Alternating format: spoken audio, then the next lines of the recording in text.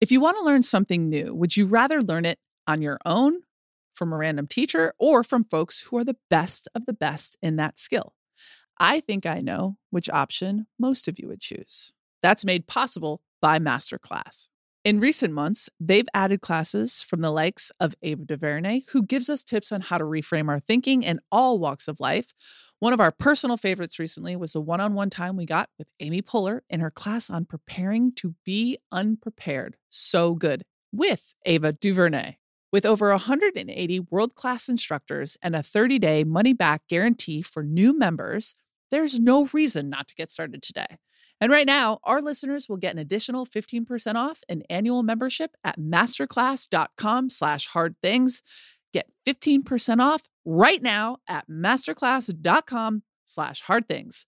Masterclass.com/hardthings. Birds are singing, the sun is out, spring has sprung. Has your wardrobe followed suit? If not, you can get a refresh with Bombas, my favorite brand for socks, tees, and underwear that also has an amazing mission that we support wholeheartedly. Because for every incredible comfy item that I get from Bombas, they match with a donation to someone who is unhoused. Get comfy this spring and give back with Bombas. Head over to bombas.com/hardthings and use code HARDTHINGS for 20% off your first purchase. That's bombas.com/hardthings and use code HARDTHINGS at checkout.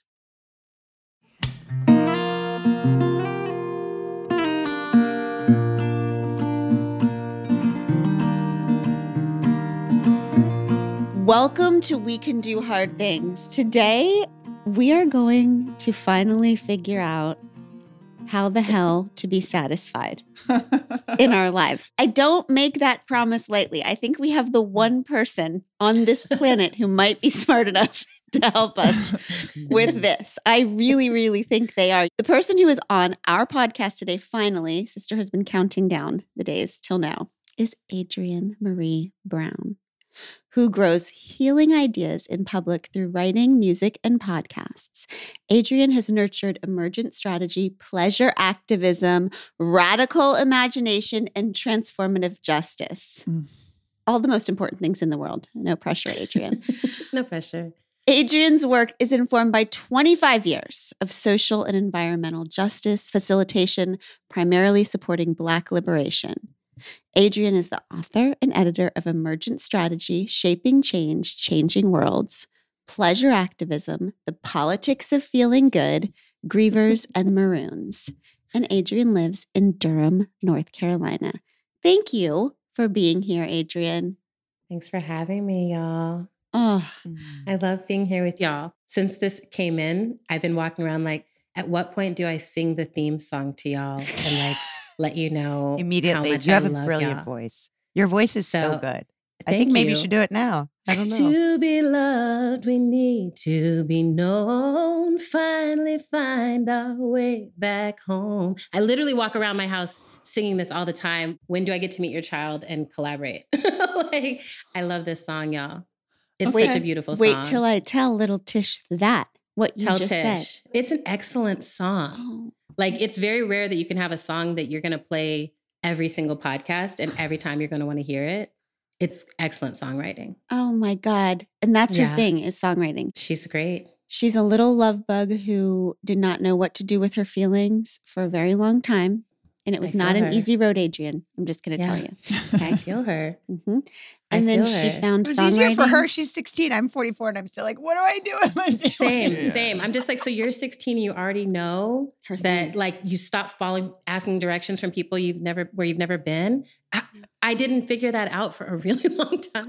I'm really impressed. And just to have something to go to when you have big feelings. She went from no outlet to this journal thing. And then she went from the journal to the guitar and then the guitar to the voice. And now we hear her in her room just, every time anything happens, good or bad. Singing the world into being. I really feel like a lot of what singers and songwriters, I've been playing with this year. I've finally gotten to do music and musical ritual. And my sister and I, she's also making music. We sat up last night exchanging songs and like just being like, you know, if the world is made up of all these vibrations, and right now so many vibrations are harmful and scary and terrifying, and then we're able to process, like take it into our bodies and process it through into something beautiful, hopeful, or connective tissue that feels like a very sacred act. Like I think it's really important. And then the younger you find that power, that superpower, like, oh, this doesn't have to crush me. I can actually take it and compost it and make it into something beautiful. That's what the world, I think that's what we're supposed to be doing. One of the main things we're supposed to be doing is letting it move through us and then changing the world through us. I'm taking my nibblings to see Beyonce tonight. And I'm like so geeked out. We're so geeked out, but they're both musician, artist people. And at the young ages of 10 and 13, they're like, I'm a songwriter. I'm an actress. I know what I'm supposed to. And I'm like, great, let's go see the best. Yes. Let's go like witness what it's like when a witch is fully empowered and just casting spells over the whole universe through vibrations and sound and music. And, you know, this is a time, it's a crappy time. We might as well make things beautiful. You know? And we're done. Yeah. So Thank you for your time. We can do hard things. And scene. it's a crappy did the hard time. thing. We might as well make things beautiful. It really is like, Yeah. you got to have some form of alchemy, like something Yes. to take the shit and spin it into something that it's power. Well, because when you're in the hard time, you know, I've been reflecting on this a lot because I'm like, oh, fascism, you know, it's not a small hard time. It's a big hard time and global hard time. But then I also am like, well, fascism has never won. You know, it cycles around, it comes, it tries to win, and it is terrifying. And it costs us so much every time it comes through, but it never wins. We are all the survivors of fascism, always. And then when you look at like, well, how did we do it each time? We told jokes, we hugged each other, we hid each other's secrets, we saw each other as valuable. Like it's always been these like small things, but song is always a part of it. People sang in the camps, people sang on the fields. People always sing. We sing our way through. This is one of the reasons I'm so obsessed with everything that you do, is because it is both hope and faith and aspirational, but it is very, very grounded in discipline. Yeah. Like, it is a discipline to understand that everything that has happened before. Yeah. That this is not shocking, and it is shocking, lowercase, and not capital case shocking. And that we need to ground ourselves in really what is the opposite of a self-indulgent shock, but is saying this is the way of the world. And we take our place in the way of the world, and we find our huge moments of victory over that, you know, connecting with each other in song. And in game, I was just listening to Abby, your remembering of the World Cup. And I'm just like, oh, that feeling. And like being in a stadium with everyone having that feeling, that's aliveness. You know, that's satisfaction. There's a moment there where I was like, yes, this is everything.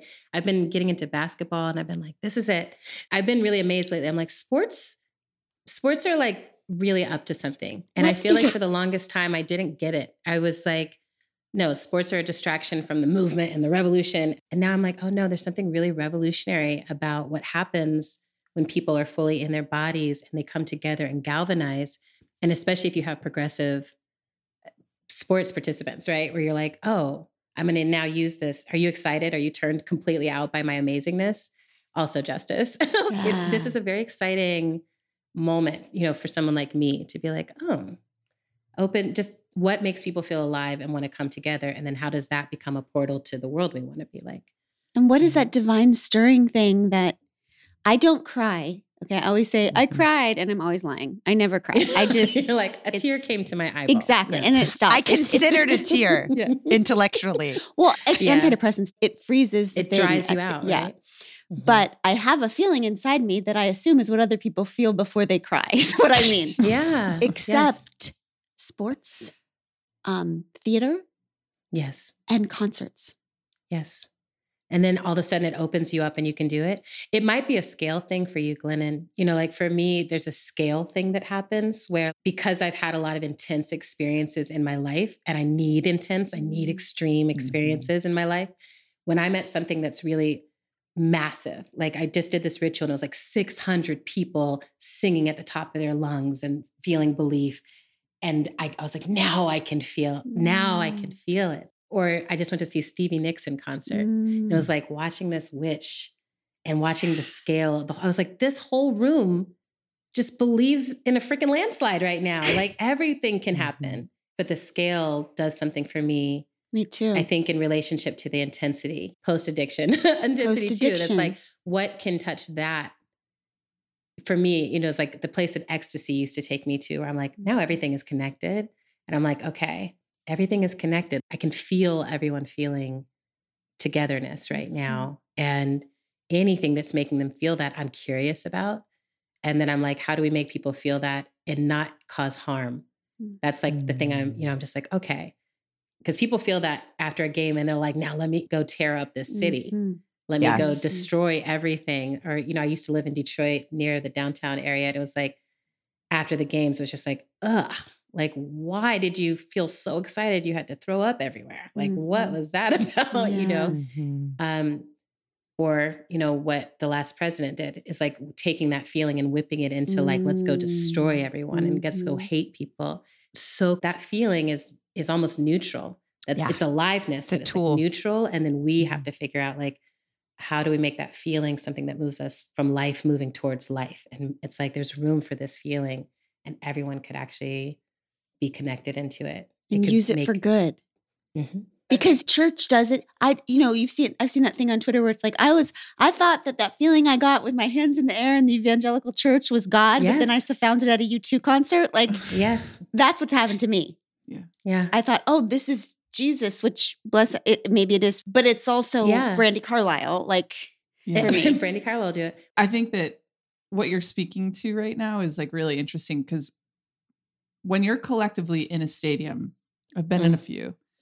I've been the subject of why people were there. And when there's this collective moment of awe, of like, we've never seen this moment before. And we're all like the expectation and the hope and the belief that this thing can come true, this big moment, the crescendo.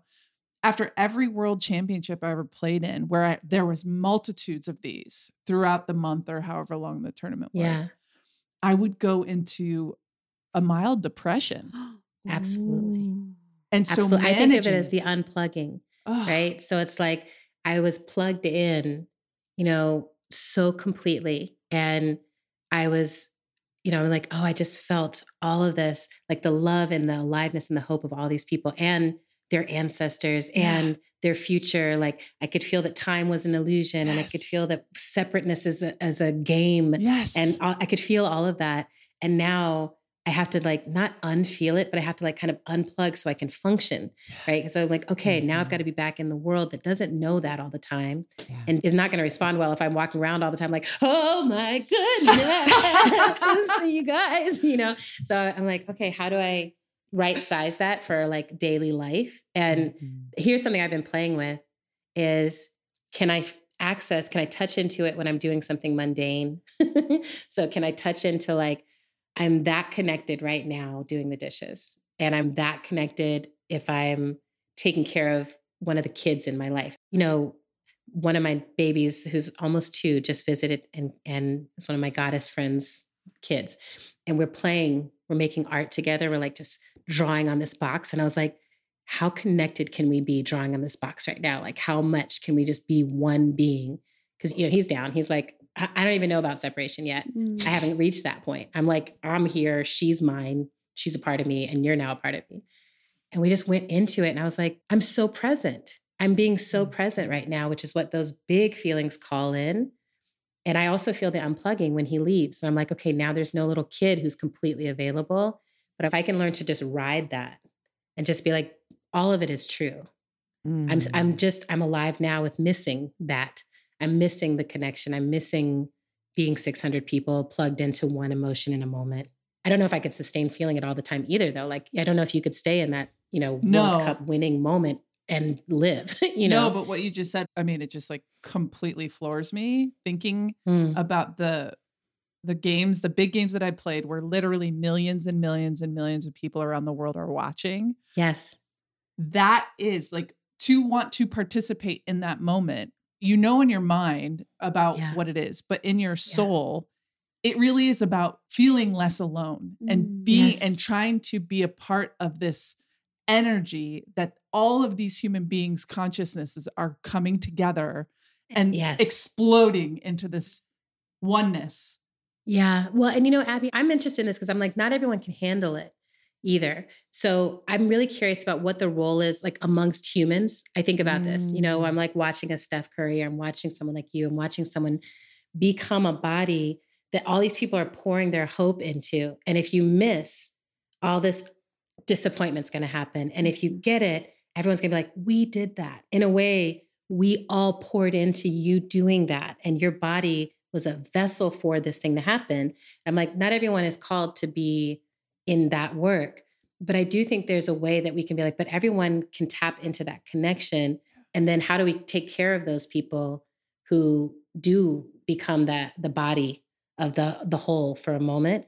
Because I think celebrity culture has it all wrong, right? I think it's like, oh, putting that person on a pedestal and taking them away from humans is often the next thing that happens, is being like, you're not like us. You're so different. You're over there. Instead of being like, you're so of us. Yes. Thank you for what you did with us. Thanks for being a part of this. And like, let's take care of you. Now you get to take 3 years and just sleep. Yeah. in a blanket with a hot water bottle because you did the thing where you let us pour through you. And then someone else can step up and be poured through or whatever. In my vision of the future, there is a lot of that, sharing that work, right? Being like, oh, we cultivate excellence and we share the work of holding it and we take care of those who embody it. And then everyone is like, oh, and I play a role in that. Yeah. Yeah. Oh.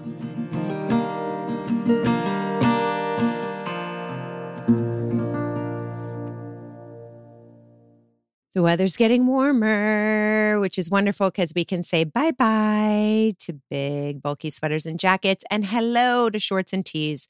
I just ordered 3 of Quince's muscle tanks. Check out their European linen shirt dress. I got it in the blue and white stripes, classic. It's beautiful and summery and gorgeous and linen, and it was less than $50. All Quince items are priced 50 to 80% less than similar brands, and Quince cuts out the costs of the middleman and passes the savings to us. But they only work with factories that use safe, ethical, and responsible manufacturing practices and premium fabrics and finishes. You will love all of it. Get warm weather ready with Quince. Go to quince.com/hardthings for free shipping on your order and 365-day returns. That's QUINCE.com/hardthings to get free shipping and 365-day returns. Quince.com/hardthings.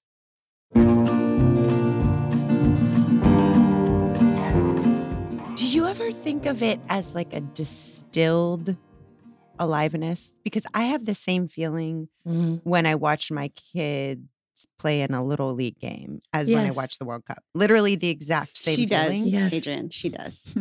And for me, it is less about like, oh my gosh, so much is riding on you because this is this moment of, it's distilled humanity and aliveness. Yeah. It's like, I see you trying so hard and we don't know what is possible and we don't know if we're going to lose or we're going to win, but I know you're relying on her.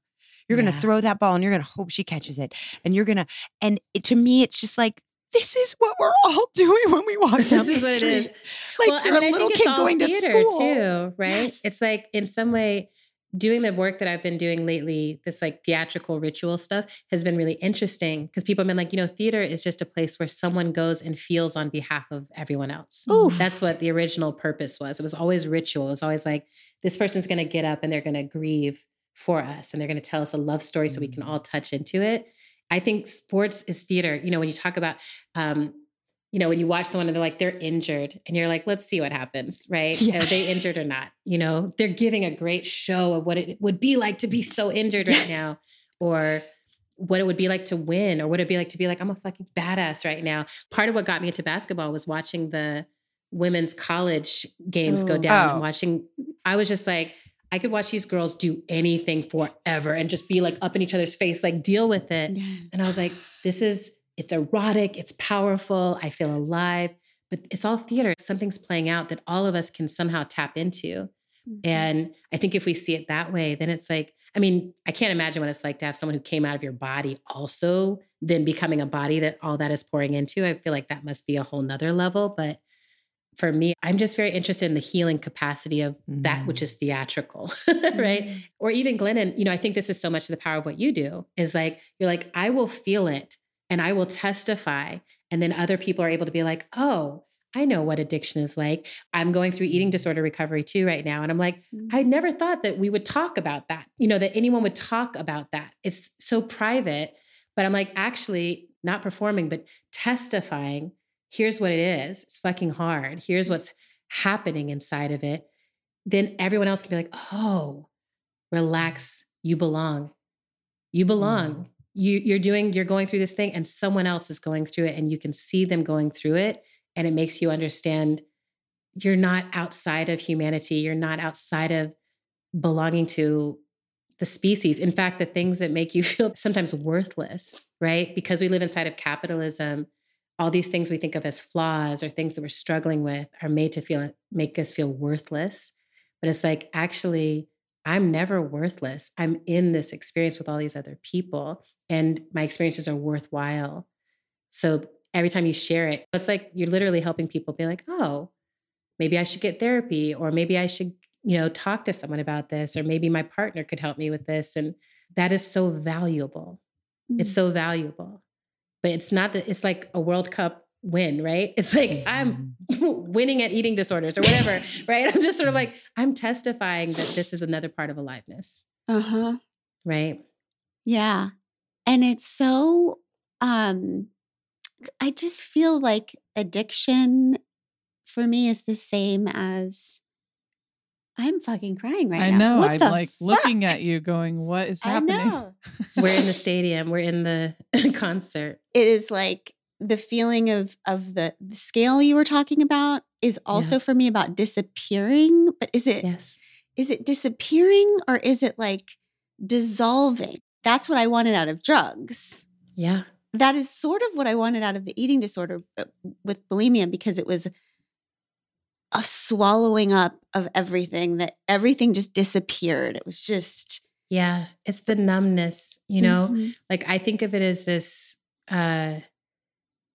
numbness that I could mistake for aliveness for me, right? That I was like, I'm going and I'm going to get so high and then I'll think I'm connected, but actually it's like, I'm disconnected from the things that hurt me. And you can misplace that for connect. It's like, well, nothing's actively hurting me right now because I'm so high that nothing could. So yay. And then I tried other, you know, mushrooms and I was like, oh, now I feel actually very connected, maybe in a way that I can't quite handle, but yay also. And then for me, it was binge eating that I'm like, fuck what anyone wants. Oh, sorry, I keep cursing. Oh my gosh. I was like, I'm not going to curse because the babies listen. No. But babies, there's curse words. So yeah, I welcome feel like to the stage. We like, curse here. We are. Yeah, but I think that for me, the eating was like, oh, I can numb the impact of the world. There's this numbness. But I'm like, even when I'm trying to numb, it's because I feel so connected. And if I can remember that, then I don't need to do the self-harming behavior in order to feel connected. Maybe I can write a song instead. One of my practices right now is being like, could I sing my way through this moment instead of having a pizza? Right? And sometimes it works and sometimes it doesn't work. Or could I write something? Or the last thing I think of when I'm in the moment is, could I reach out to someone? Like, even though that's usually the thing that I most need is like, now I feel like I'm going to cry, but I'm mostly like, can someone just hold me, you know? And can we just hold each other in the spirit of climate crisis and in the spirit of racism and in the spirit of all that is happening? Can we just hold each other with the fact that that's the world we've chosen to create with the miraculous time we have? And it feels like there's not enough time to make another one. Sometimes I feel that and I'm like, someone hold me. And instead, you know, I don't reach out. I don't say anything. I just do this coping mechanism that from very young has protected me. It has kept me alive. When I wanted to die, I didn't die. I ate a pizza. I'm also very grateful to pizza. You know, It's gotten me here. Right. But now that I'm like here, I'm like, okay, I'm 44, about to turn 45. And I want to feel connected and I want to feel alive and I want to feel satisfied in my life with this being the short time that I'm going to have. And this is the impact I will have. I want to be in it. I want to feel it. And no drug quite gets me to that place, right? So far. Still looking. I'm still like, I don't know, also just trying to deal with shame, just being like, oh, I'm not ashamed of however I got to here. Yes. Yeah. I'm not ashamed of however my people, and I think of the lineages behind me. We've all made compromises to get to here.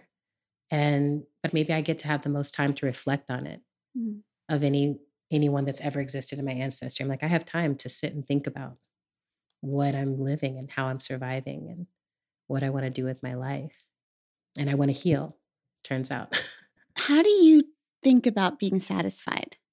Talk to us about the shift that happened when you were speaking with a teacher who asked you, are you satisfiable? Yes. I'm exactly. scared of that So question. I was in somatics work, which I think you all have understanding of what somatics is. It's the understanding of embodiment, really looking at what does it mean to be in a body. And we were in a class and my teacher turned and asked me that in front of everyone. Are you satisfiable? And it was one of those like, stop me in my tracks questions, because I thought of myself as already very pleasure oriented person. I'm like, yeah, I get what I want, badass, whatever. But that I was like, no, I'm definitely not satisfiable. And there's nothing in my entire life that has cultivated satisfiability in me. I think it is like fundamentally an anti-capitalist thing to be satisfiable, right? So we live in a culture that is constantly like, you don't have enough. You are not enough. You are not pretty enough. You're not skinny enough. You need better skin. You need better hair. Everything is wrong with you. You need a better car. You need a better house. You're just not there yet. And we export. This is our primary export from the US, to the rest of the world. It's like, we've got the best cars or whatever. We've got the best everything. And so constantly from a very young age, what we've all been steeped in, but for me, I can speak to my life. I've been steeped in, I am not enough. I'm not doing enough and I don't have enough. And so then to inside of that decide, wait a second, maybe this satisfiability thing is actually something I could access. I could be enough. Maybe I already am enough. Is that there's no way that that's possible. So a lot of satisfiability is just even sitting and considering the question, could you be enough? Could you consider that you're already enough and that there's nothing to fix about you? Like that there might be places that want to grow, but that's different from like, there's something fundamentally wrong with you that you need to go purchase a way out of. And I feel like that for me, then I started living in my life and being like, well, when do I feel satisfied? When do I feel satisfied? And if I'm not feeling satisfied, why not? What is the texture of my dissatisfaction? Is it from inside me or is it from someone else's narrative of my life? And that, it turns out when I start moving other people's voices out of my mind and I start to notice in my own body, wait, that does feel good enough for me. That does feel good enough. I think about this with orgasms. When I was writing pleasure activism, I was like, it's so important to me to write a book about this that kind of allows people to feel good with what feels good to them rather than what someone else is saying. I'd be like, as a woman, I can have multiple orgasms. So I'm just going to have as many as I can have because I can freaking have so many.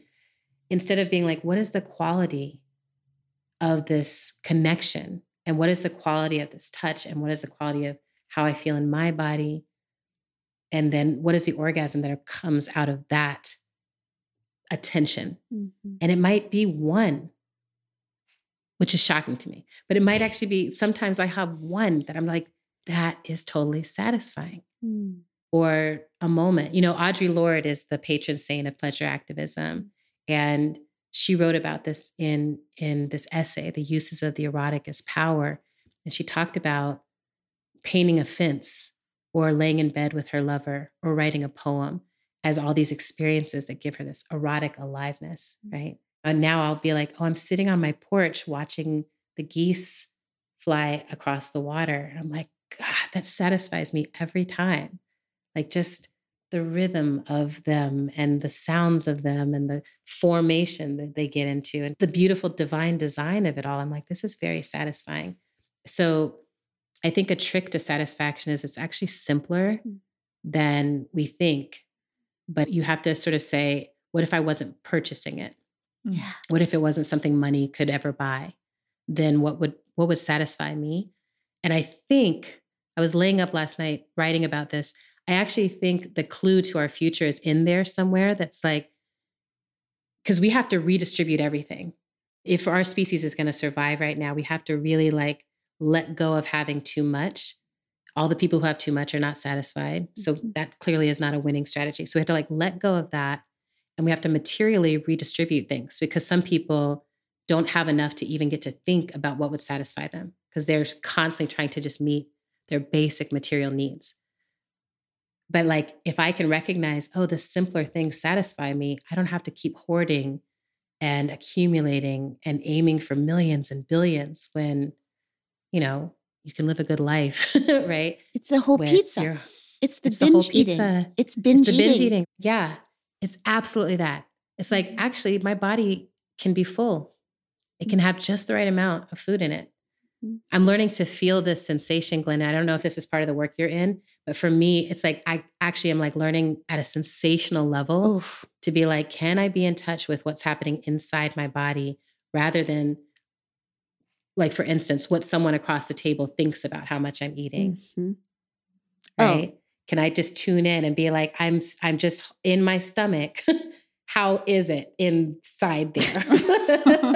What you're saying is 7 months in for me. Like, I'm like, oh, like what Pod Squad, you're listening to Adrienne thinking that for me, that has taken me 7 months. Yeah. To do that. No, I mean, that's what we're doing. I'm about the same where I started to be like, oh, I think this is not just a quirk. Same. I think it's inside me. I have to learn how to feel something. Yeah. And then sometimes I cry when I feel it. Oh. You know, sometimes I'll get I'm just like, that's enough. Like the literal sensation of it. And I'm just like, this is mind blowing. And then I wonder in our world, like what would it look like to care about that being a sensation that everyone got to experience? Oh, God. And what would change if enough is what we focus on kids experiencing in school?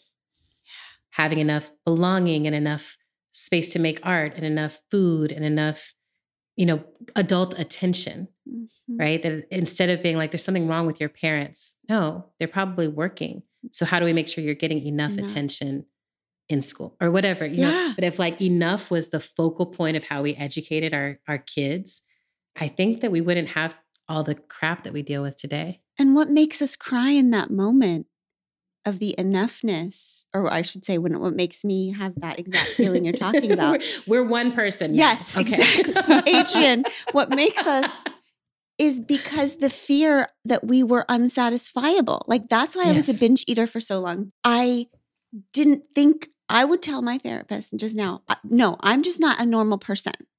Like I'm not like anyone else. God bless everyone else. Great with your little lives and your bodies that work and your souls that are not empty pits, a bucket with no bottom. But for me, my body I don't know what is enough. I will never be satisfied. And so that feeling of, oh my God, my body works, I am satisfied is the same as sitting and watching the geese. It is. You're like, it's divine design. It's like, I was not left out of the divinity of the design of all things. I wasn't left out of it. We are species, you know, because I do think our species is like we're struggling. We're struggling on behalf of all the species in the world. We're definitely like at the bottom of whatever that list is.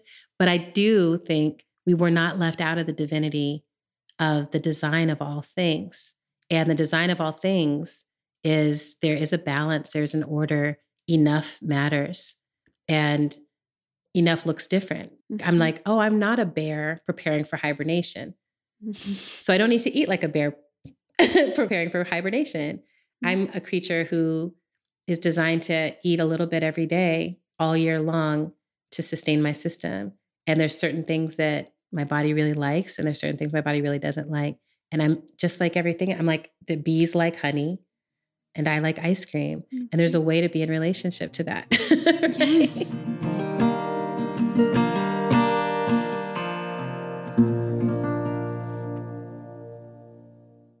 Think about how delicately you hold your baby, you dress your baby, and you feed your baby. We do that because they're adorable, of course, but also because their skin is delicate. Know this, there is only one diaper brand that we recommend to give you the gentle protective care your little one needs. And that's Pampers, the #1 pediatrician recommended brand. Their Swaddler's diaper absorbs wetness better versus the leading value brand and provides up to 100% leak-proof skin protection to keep your baby's skin dry, healthy, and beautiful. And when you use Swaddlers in tandem with new Pampers Free and Gentle wipes, you'll keep your baby's skin healthy. The wipes are made from 100% plant-based cloth, and you won't have to worry about tearing. With Free and Gentle, mess meets its match. That's right. So download the Pampers Club app today and earn Pampers Cash. Redeem your Pampers Cash for exclusive Pampers coupon savings and rewards.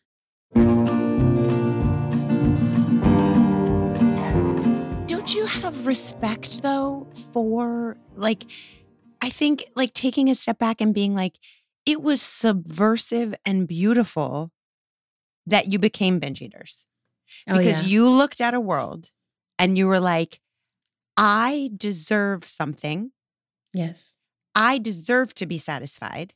Oh, yeah. It started as a subversive act. Like, I think will so. get my pizza. Sister, I will That's feed like my a million family. orgasms. I like this also because I can't speak for boys as much. My experience was very much being a young girl. And being a young girl and deciding like I was told at a very formative moment, no one wants to marry a fat girl. It was like right as I had started to put like a couple of pounds on, which now it's like embraced. It's like, have a thick butt. That's great. We love it. Right. But at the time, it was like, how flat and thin and bony and like non-structural can you get? And that was not the body that the divine design had in mind for me.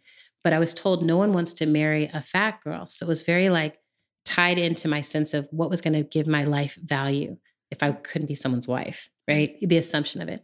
And so for me, there was a rebelliousness in it to be like, I'm eating everything. Yes. Oh, no one wants to marry a fat girl? I don't care. I'm going to eat everything. But then because I was raised in diet culture, then I'm going to try to diet. But then I'm also going to rebel against that and eat everything. And it's just been like this. When I'm gaining weight, it's almost always this feeling of like, I don't care what anyone thinks. Y'all. There's such a freedom in it. But then I'm like, oh, this is causing other situations in my body that are really painful or really hard, or I'm trying to navigate. And I'm interested in the public conversations about this because I think this is an area that we have not figured out at all yet. It's kind of like, you know, you're fat, you're judged for that. You're dieting, you're judged for that. Oh, you're not fat enough anymore. Now you're judged for that. If you talk about health and what your own desires are for health, you're judged for that. I look at people and I'm just sort of like, no one's winning in this game if we're dealing with external positions on it. This is internal work. You really have to be like, how do I get good with myself? And I think that's the key, coming back to this question about satisfiability for life, for enoughness. It's always like, you only have your own one little miraculous life. That's it. And so you have to get really good with your choices. You have to get really good with yourself. And whatever arrangement you have to do around you of boundaries and who gets to be close and far and how much you look at social media or don't, make those adjustments so you can hear yourself. Because when you can hear yourself, you're much closer to actually being able to feel your good life. Yes. Yeah. And it's like mind-blowing and almost unacceptable at first that the satisfiable, because we weren't wrong. The culture put a bunch of stuff in front of us and said, this is what's going to make you satisfied. This is it. And then there was this other way. Yeah. That and we what didn't you're calling know. divine design. Also, we didn't know how that stuff was made. So I'm like, oh, I didn't know that chips were like specifically designed to make me like almost satisfied, but need one more. Oh my God. I didn't know someone was nefariously thinking that. No, So our cars, so our houses, so our clothes. It's literally I didn't know that you were everything going to is build designed. every piece of technology to fall apart and I would need a new one. Or there's planned obsolescence in everything we buy. So it's like, we're so fucking exhausted because they promise it's just right there. But you get there and then you're just like, oh, I'm so exhausted, but I got to keep going because I'm just right about there. And then you don't want to become like this paranoid person or this negative person. You know, my early years of activism, I was rough on my family. I'd come back and be like, you guys are all participating in this matrix of hell. You know, it was very intense. That you were on our Christmas episode where you were all anti-capitalist. Yeah, exactly. I forgot I called in about that. Yes, exactly. So I love telling my family about themselves, right? And I came back, I was just like, I got a lot to tell you about yourself. I mean, we've gone through many variations of what is a righteous person and how does a righteous person live and eat and talk and think and do all this stuff.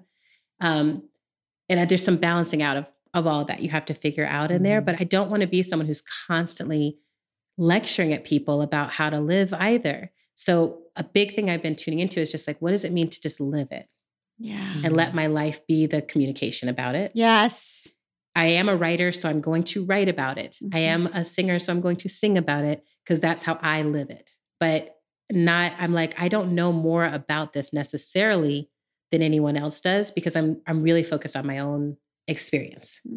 And then I'm listening for other people. Like, I don't know what it's like to be the sports person who is right in front of the goal about to do the thing with millions of people watching, but I can listen to what Abby's saying and I can learn from that, right? There's precipices in my life that are that important for me, even if that's not the way it's going to play out.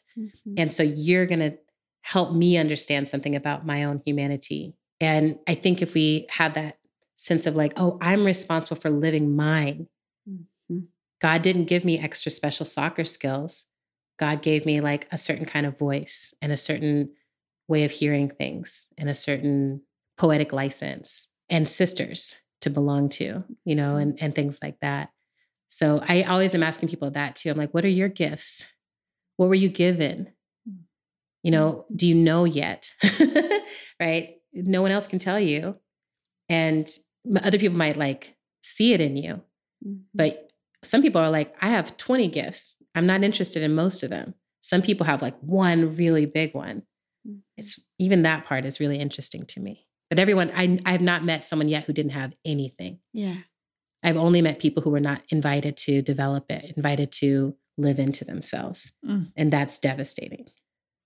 When you talk to other people who are on the journey of becoming satisfied, of finally realizing, oh, I see how it works is you can't ever get enough of what you never really needed. So yes. That's the thing that I was just on the wrong ladder over there. And so now I'm going to test the possibility that in our divine design, there was satisfiability planted inside of us. Because it would be pretty cruel to not have that. Yeah. To make a person who was constantly hungry and could never be satiated. Yeah. So if we have that, do you find that the people who find it, that they're often the simplest things? Because that's what's almost so mind-blowing to me. I'm like, is it okay? Is it okay that actually simple. It's just sitting on my deck with a book? Yeah.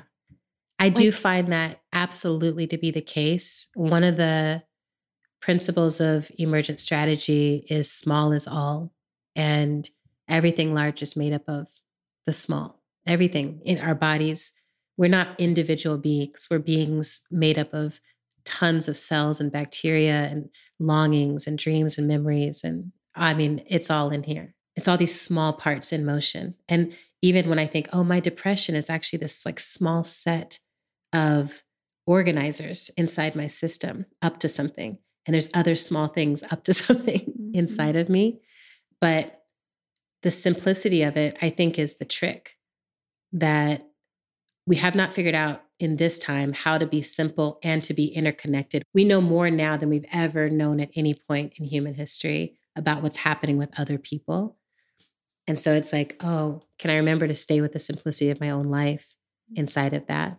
And the people I know who feel the happiest and most satisfied are the people who are able to really land in the small things that give them pleasure in their lives, the routines that give them stability in their own lives. Even the things I'm like, I don't really enjoy, like I wake up in the morning and I need to do stretching and some Pilates and some PT to be a functional body. And it's not like I wake up and I'm like, can't wait to do the hundreds, but I do feel the joy, the pleasure of like, I woke up and I did the routine that my body needs. I nourished the system. And now I'm going to be able to stand up a bit straighter and walk for a bit longer and feel less pain. There's something so delightful about just being like, this is my body and I'm being in it. And now I'm making my tea. That's dope. I'm just like making, I don't know, the tea came from somewhere.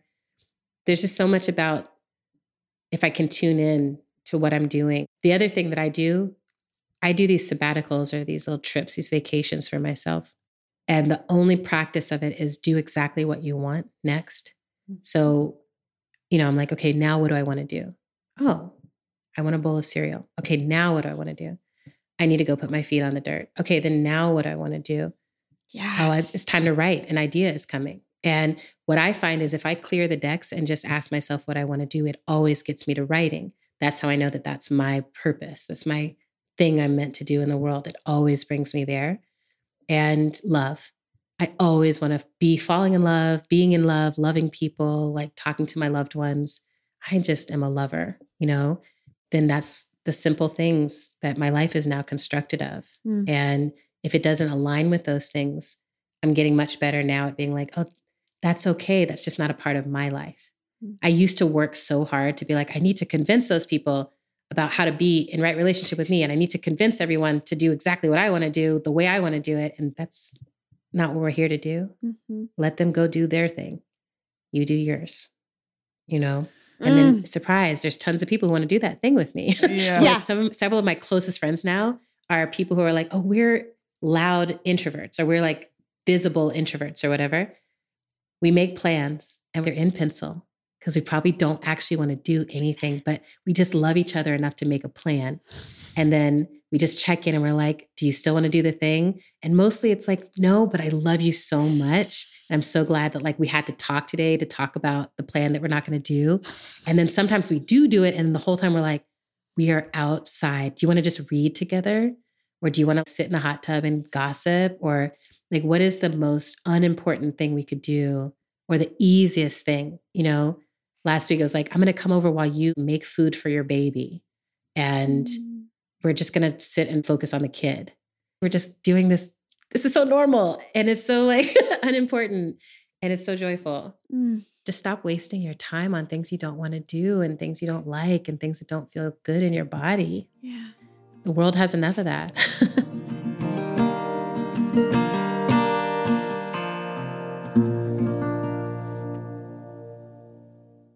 Pod Squad, some of what we share with you on the show are our individual, unique experiences in therapy and the takeaways that help us grow, appreciate each other, and navigate this beautiful life we're doing together.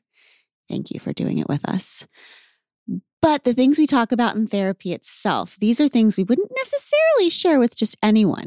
I think there are few things more important than finding the right person to share your deepest thoughts, feelings, and questions with, like a therapist. That's why we are thrilled about Alma's support of our show. They're big believers that you need the right someone to talk to, not just anyone. Alma helps you to find a therapist who gets you based on your needs, someone with whom you'll feel comfortable, heard, secure. Plus, and this shouldn't be overlooked, over 96% of therapists at Alma accept insurance because you want to pick someone based on the right fit, not just based on finances. You can browse their directory now. You don't even need to create an account. Visit helloalma.com /hardthings to schedule a free consultation today. That's helloalma.com /hardthings.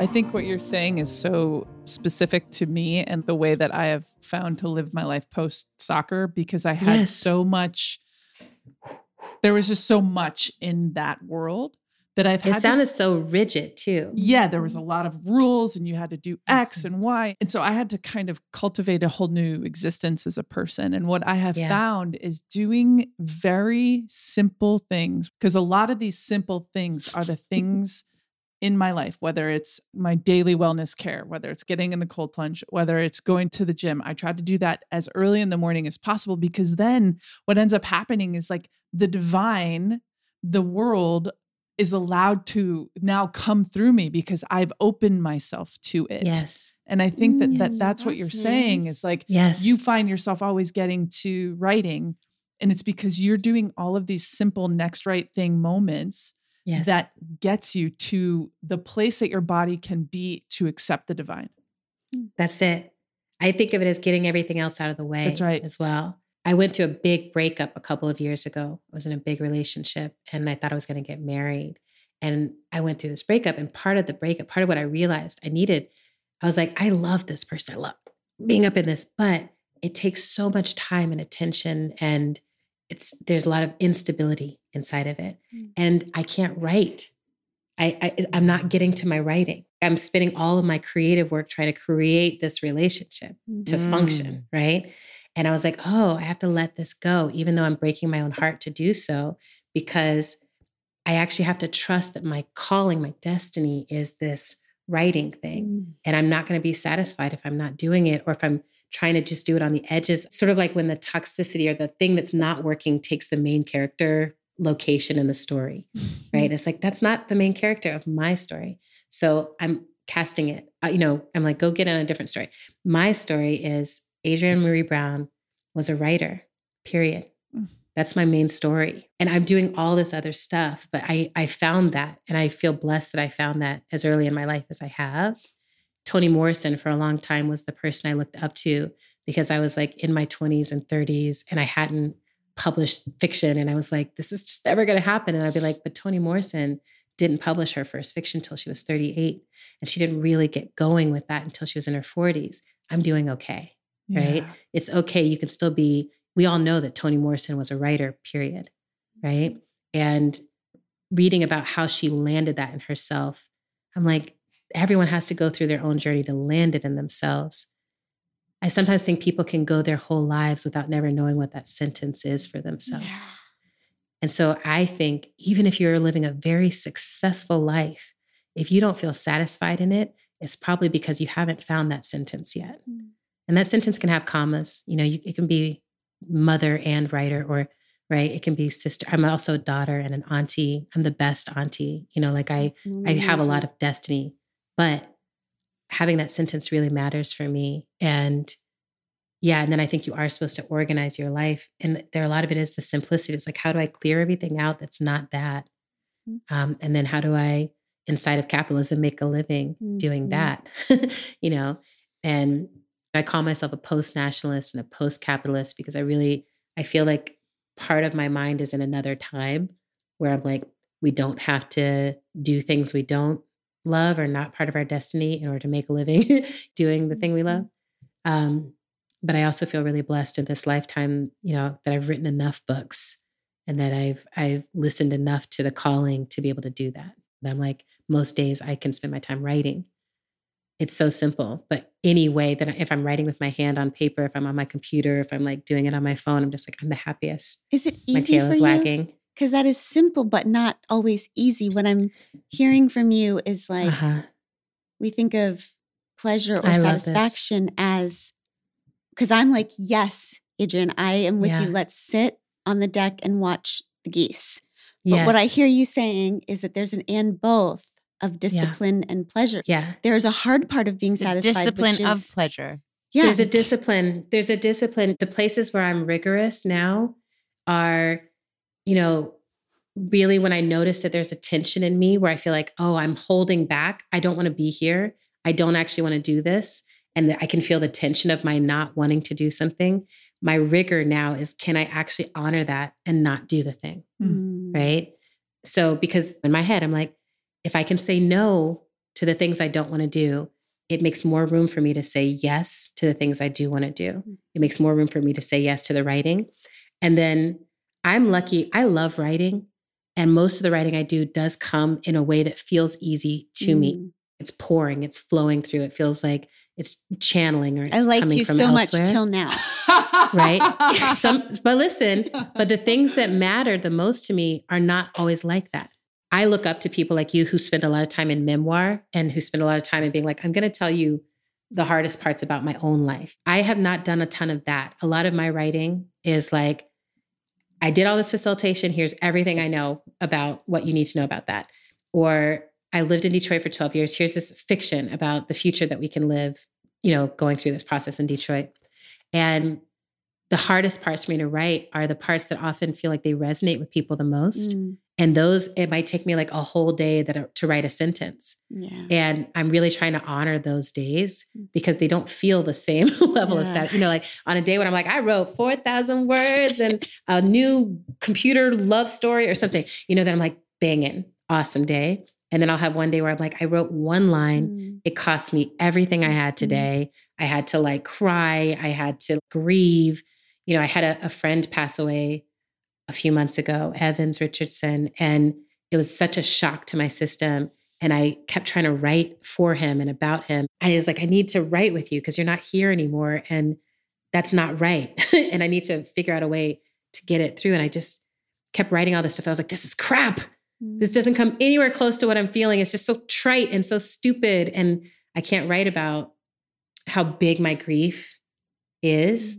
And then the other day I was writing something and like a line came through that as soon as I wrote it, I stopped and just started weeping, like bawling. And I didn't think it had anything to do with him. It had to do with grief. It had to do with like what it really means to realize you have to live the rest of your life without someone, that's like, I'm okay. I know that we all die, but your timing is off. Your timing is off. We're supposed to do a lot more of this together. And then you die or I die when we're old. We're not old. Even if the kids think we're old, we're not old, And so when I realized, I was like, I have to live the rest of my life without you. And every time I sign on to a friendship, that's a part of it. That's a part of the risk of every love story is like, I'm supposed to freaking fall in love with you knowing that I might have to live the rest of my life without you. This is so dumb. Like who made it so this dumb way? And it's also so amazing. Like it makes me cry. That's where the preciousness comes from. Yes. I think if we all lived forever and we knew we had forever with each other, we wouldn't have a necessary purpose or a reason to grow and to get better at how we treat each other and to get better at how we treat ourselves. But since he died, I've made like 4 more boundaries in my life that I needed too. Because I'm like, I'm not wasting my time. Evans isn't even here anymore. Like, who knows who else I'm going to lose? Who do I need to call? Who do I need to deepen with? Who do I need to experience today? And what of myself do I need to experience today? But yeah, all of that, right? So it was just like one line that I could get out in a day, but all of that came with it and around it and through it. Everything you're saying right now, and I have this vision that I'm seeing in my head, which is that when you said about the clearing out and whatever the main story is, because I just have so much compassion for myself and everybody. I just want to say, like, you're not satisfiable because that was the fucking plan. Okay. That was the plan. It was, and it's still the plan. And it's still the plan. Yes. And so as long as that's the main story that we're telling, then you are never going to be satisfiable because it's not those fucking kitchen counters and it's not those shoes and it's not your husband and it's not like... It's definitely not your husband. I'm the biggest like break up with people, because I was definitely raised in like, you stick it out, marriage is about you stick it out, stick. And I'm just like, no, you don't. You do not stick it out. If it's not working, it's not working. And if you cannot get help and get it to work, you let it go and you go live a different life and it's okay. And actually all the divorced people I know, I've not yet met, and I'm like, I'm sure exists because all things exist. But I have not yet met someone who's like, I'm divorced and that was the bad decision. Never. All the people I know who are divorced are like, oh, I wish I had done it sooner. Yeah. All the people I know, like when you go through the breakup where you're like, I was trying and trying. I believe in relationship therapy, but I'm like, I don't think you need to be in there in the first 3-6 months. There's certain things that I'm like, what was you talking about the other day? Beige flags. I've been thinking about this, like the red, yellow, green flags of life, right? We apply it to relationship, but I'm like, in all of life, these flags are constantly showing up. And it's just like the signal inside of my body that like I'm full. I also get a signal that I get nauseous. When I eat something that my body is like, that's not good for me. Right? My body's like, I get nauseous. The same thing happens in my life. When I'm sitting down with someone, I'm like, this person is not authentic, which is not going to work for me. It literally shows up as a sensation in my system. And now I'm learning to feel it. You know, I've spent like 10 years learning to feel again. And now I'm like, oh, I can feel that? Yeah, God, I wish someone had showed me that when I was 5. I really think of it as like, stop wasting your life. And not that we're wasting it on purpose. I also have this compassion for myself. I'm like, I did the best I could with what I was given. Now I have new tools. Now I have new capacities. But I don't just want to do the best. I want to do I think it's the realist, right? Like I'm like, oh, I want to be as real as I can and kind about it and honest in it. I think you all understand this. I'm always dancing with like Buddhism is like, don't be attached. Don't feel desire. That's the way. And I'm like, I think that's mostly the way. Yeah. Mostly the way. But I also think that there's something around like when I feel this aversion, there's something in my soul that's like trying to take care of my capacity to feel the simplicity and the goodness of life. And when I feel desire or longing, now what I'm trying to do is, can I hone that? So it's not moving me towards toxicity, but it's moving me towards things that are good for me. Right. And that's the trickiest part, Adrienne, because as long as the main story is this unsatisfiable destination that doesn't exist, we are either trying to trek towards that or we are acting in direct opposition to it. And just like Glennon says with the rebellion is the same cage as obedience. And that's the reason we don't stretch in the morning. That's the reason we don't go on the walk. Yeah. That's the reason we eat the pizza, even though the one will make us feel better. If the main story is the satisfaction journey that is bullshit, we are either doing it or we're acting direct opposition to it. And we're not getting us what we need to clear the slate and be like, where is my capacity to feel these things? I have lost. I don't think geese are fun and cute and satisfying because that's not my. I knew that was going to piss sister off. No, you're like geese. Because no, but I mean, because of my program settings are this other journey. Right. It's a radical stripping down to understand that there is a whole nother system setting that you can set up. And only when you start acting in operation with that alternate system, can you even want to do your stretching. Because stretching just like, because I never give myself good things that I want. So why am I going to start now? You're like, why would I start now? Yeah. I'm so grateful in my life. Therapy has been such a helpful thing. Having teachers has been such a helpful thing. But nature has always been my shortcut. And I will say this, like when people are like, I don't get any of this stuff, right? And I'm not a camper. I'm not like that kind of hardcore nature person. I'm not like a porch camper. I'm a porch. I'm like, if I can step outside on my porch or if I can step and put my feet on actual grass. Or I love the ocean. So I'm like, if I can swim, if I can, she went too far with the swim. Even if I can slow down, I'm a swimmer. So but also I have early onset arthritis. So swimming now for me is the place where I can feel the capacity of my body to do anything. Beautiful. So swimming has become very important for me. But it's also like, if I can notice the quality of the light coming through leaves, there's certain things in my life that I'm like, I'm in a good place if I can actually notice these things. It's a kind of a shortcut for me. For instance, leaves have been tripping me up a lot lately because I'm just like, there's so many leaves and there's so many humans and leaves fall down. They just all fall off the tree. They just all go. And that's not insignificant. They were still part of this green, very gorgeous thing. And then they're all going to go and something else is going to emerge. And it's been a really helpful teacher for me because whether I live my life well or don't live well, I'm going to fall off the tree and something else is going to happen. I might as well be a bombastic ass leaf. Like I might as well do it all the way, be the greenest. And then when the colors change, be the brightest orange. I want to go all out. And I've been thinking that in my life too, the balance of that and simplicity, right? That I'm like, oh, the more I lean into this, like, trust the sensation. The sensation leads you to the most bombastic, wonderful life. But the most bombastic, wonderful life might be brushing your teeth next to a person you love. Amen. Or it might be singing a song that 600 people sing with you that you first heard in your own body. Or it might be having a good conversation. You know, I'm telling people this all the time. I'm like, you know what this is like because you have a good conversation with your homies. Mm-hmm. And we don't take it seriously. I'm like, you know that feeling when you're sitting there, you're like, we're so amazing at being bad or at being whatever, or, you know, this is great. I also hate that person or whatever it is. It could be anything you're talking about. I feel it now. But being alive, alive, you're just sort of like, this is it. This is being alive. It's like, we're both here.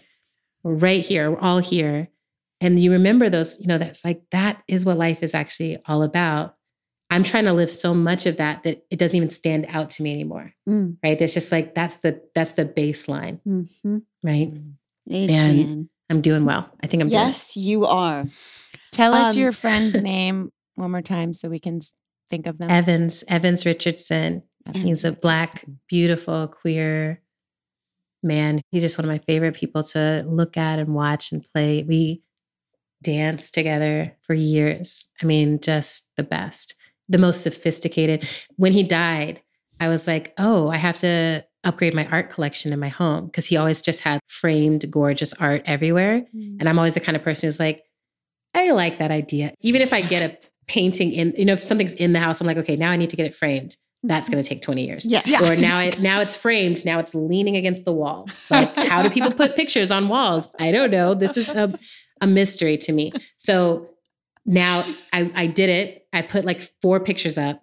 Now my office is covered in the other things I bought that either need to be framed or need the frame to get up on a wall. So Evans he's just going to be with me. Because now every time I look at it, I'm like, these are the Evans things that I'm integrating into my home somehow. But, you know, it's actually been a season of intense loss. I think 6 people in my peer group in the last 6 months have transitioned. And each one has been very unexpected. And I was reaching out to my friends, like, is this just what it is to be in our 40s? Or is this what it is to be in 2023?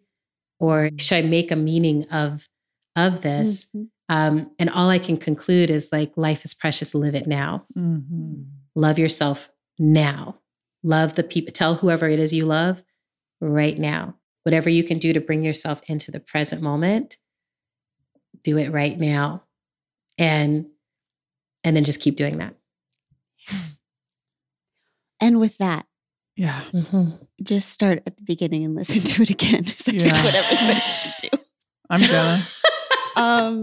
Oh, I love y'all. I love y'all. I just want to say too, as a sister in a podcast situation, the level of vulnerability that you all come on here and practice, that too is a rigorous thing. Like, I don't think people necessarily always know what it takes to get on and say, I'm going to let you all come close to me. And then you meet people and they're like, I feel close to you. And it's like, I don't even know you, but I also feel close to you. Like, you're sort of sending out this beacon for your people in the world. And I love that our beacon centers really overlap. You know, like, I'm like, I love the things y'all bring up and talk about, but mostly I just love the intimacy and the bravery you all share of just really being honest with each other and letting us witness that. So I wonder if you and your sister would consider coming on and doing a double date with me and my sister. I thought you'd never ask. I do think we need a double date. Okay. I do think we need a double date. Okay, and let's do that. Because I think sistering is the whole thing that just needs so much attention as a practice. And then I'm also really interested in partnerships. Partnerships and sisterhood. I've been seeing someone really sweet and my sister just got to meet them. And it was like this really amazing moment. The first time my sister was like, thumbs up, which was a big deal, hard to get. And what y'all are pulling off here, it's not easy. Every time you fall in love with a new person, it shifts all the dynamics of your existing relationships. And the prayer is that those people can also find right relationship with each other. Yes. And so it's been cool, like watching y'all navigate. And I feel like even in the podcast, watching you all continue to deepen your love with each other. So it's all cool. Adrienne. So cool. What an amazing person. Gosh, you're amazing. You are too. This is astounding. I love y'all. So much. Thanks for the gift of my little Tin Man self having some real tears. I feel so human today. Yeah. I know. We cried, Glennon. We did it all. I'm going to call my all. therapist. I am going to call my therapist. Tell her about Guess this what? progress. I cried. I know. I really feel touched. Well, I think it's because we brought the stadium into the studio. Yeah. Yeah. Yeah. We got big enough, huh? We got big enough. Oh, I love you, Adrienne Maree Brown. Thank you for this hour. We'll see you soon on the sister podcast to come. Yeah. Thank Bye, you, Pod loves. Squad. We love you. Bye.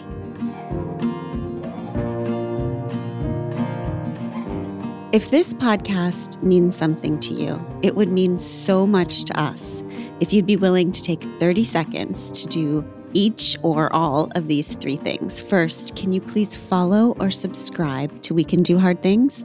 Following the pod helps you because you'll never miss an episode, and it helps us because you'll never miss an episode.